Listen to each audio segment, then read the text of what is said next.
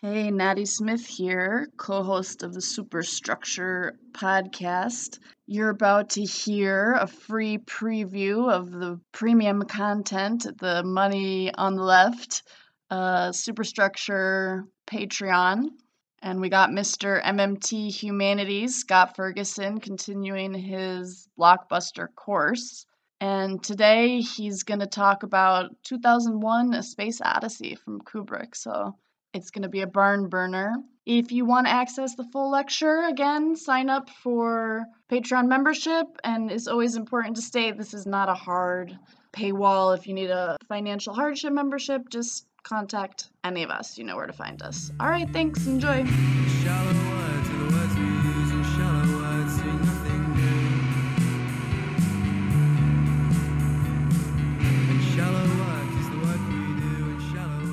Kubrick wanted to do was, well, lots of things, but one thing was he really wanted to tap into the reality of contemporary science in a way that sci-fi had not done so before. And that meant a variety of things, and this kind of technical specificity was really important. At the same time, if you know Stanley Kubrick, he is no conformist.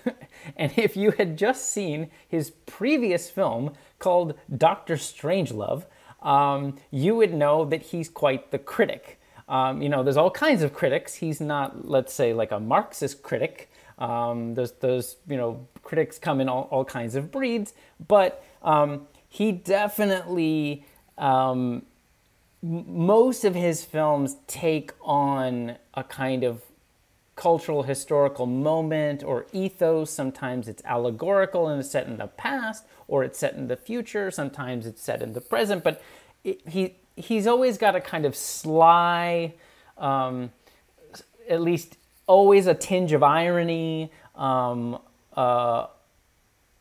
of just spin. Like his films tend to be just kind of imbued with a sense of criticality that you can't necessarily always pinpoint, but that's sort of always there. Sometimes you can, though. So, for example, Dr. Strangelove is absolutely a comedic critique and kind of hysterical send-up of Cold War logics and the military-industrial complex.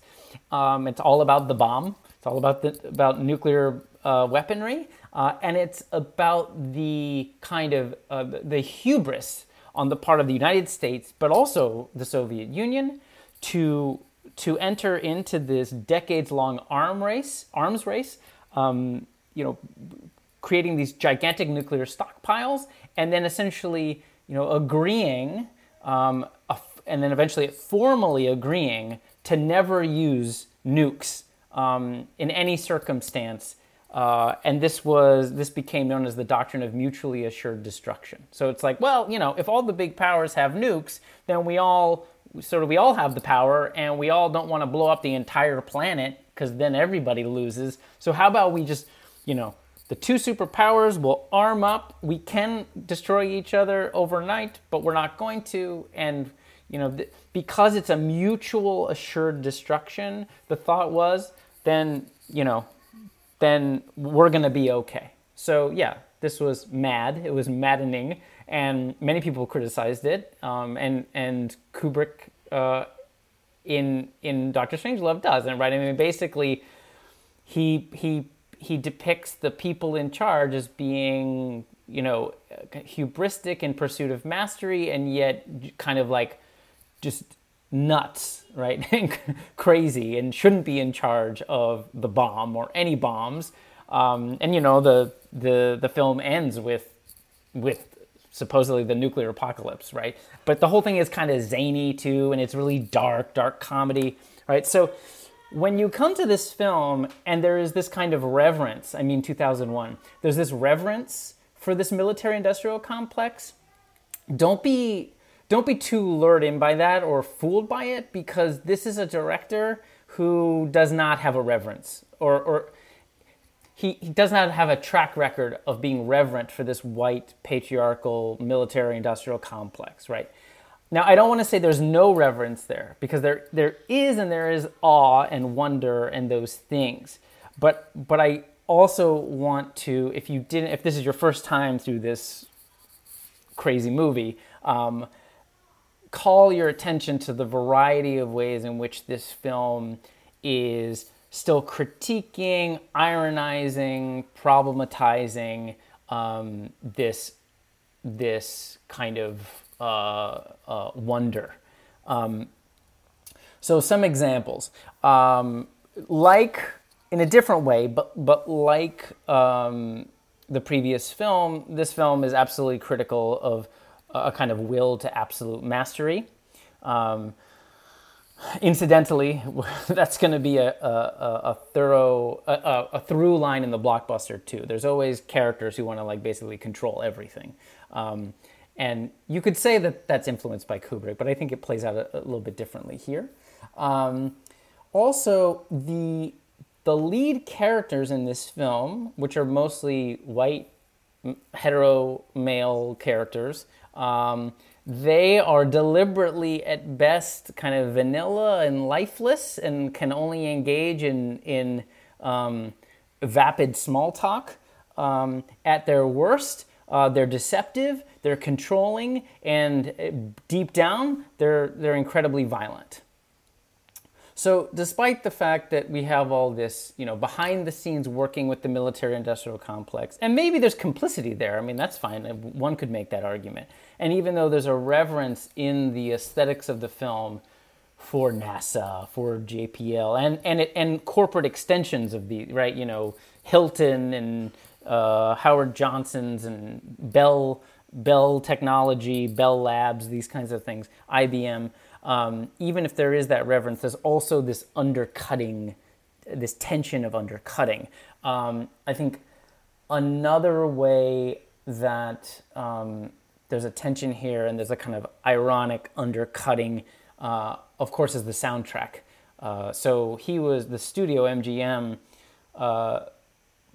forced him to get a score because they were dumping all this money into it, and it was unheard of for a film that was costing this much money, to be we talked about a roadshow picture with a spectacular opening, to not have its own unique score that was made for this. And the composer composed, probably hours and hours of music. The composer went to the opening of the movie thinking that he was going to hear his music, and none of it appeared.